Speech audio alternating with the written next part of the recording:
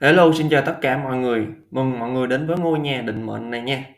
Ngôi nhà này sẽ được mở cửa vào các buổi tối 3, 5, 7 chủ nhật vào lúc 9 giờ tối. Rất vui khi được tiếp mọi người.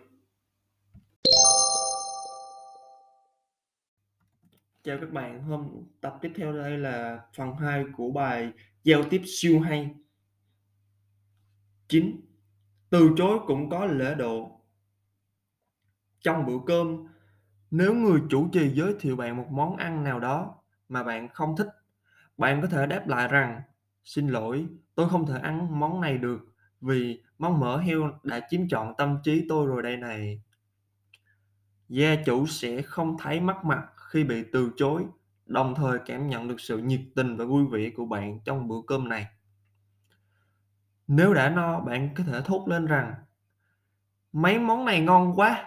Nếu không phải là do quá no thì tôi đã rất muốn ăn thêm nữa."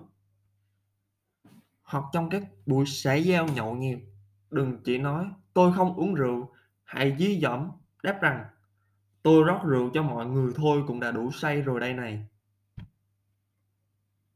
10. Đừng bao giờ tỏ ra mình giỏi hơn người khác. Khi giao tiếp, nếu ai đó đang kể về một chuyến du lịch biển ở quốc nội, đừng khoe bạn đã đi tới New York hào nhoáng ra sao.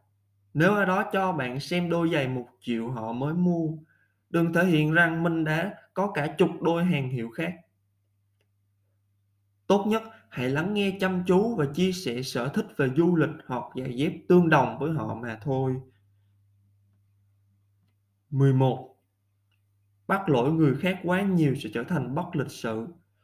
Đừng biến mình thành gà mái mẹ, coi mọi người xung quanh như đàn gà con thơ, cả ngày đi sau lưng để bắt lỗi, đòi sửa cho đúng. Vạch trần những lỗi nhỏ của người khác, ví dụ như phát âm sai, nói sai ngữ pháp khiến họ xấu hổ, phản cảm với bạn. 12. Không hiểu thì đừng giả vờ hiểu. Nếu bạn không hiểu chủ đề của cuộc trò chuyện, chỉ cần im lặng lắng nghe.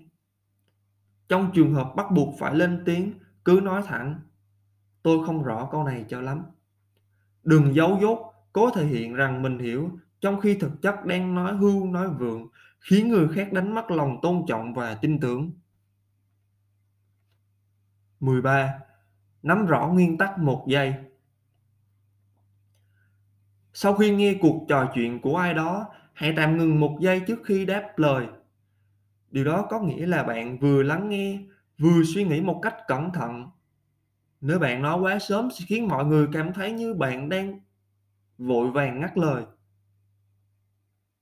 14. Nở nụ cười từ chối khi không muốn trả lời những câu hỏi riêng tư. Nếu bạn bị hỏi một câu mang tính chất cá nhân mà bản thân không muốn trả lời hoặc cảm thấy không thoải mái, hãy mỉm cười và nói với đối phương: "Điều này là bí mật, tôi không thể trả lời được đâu."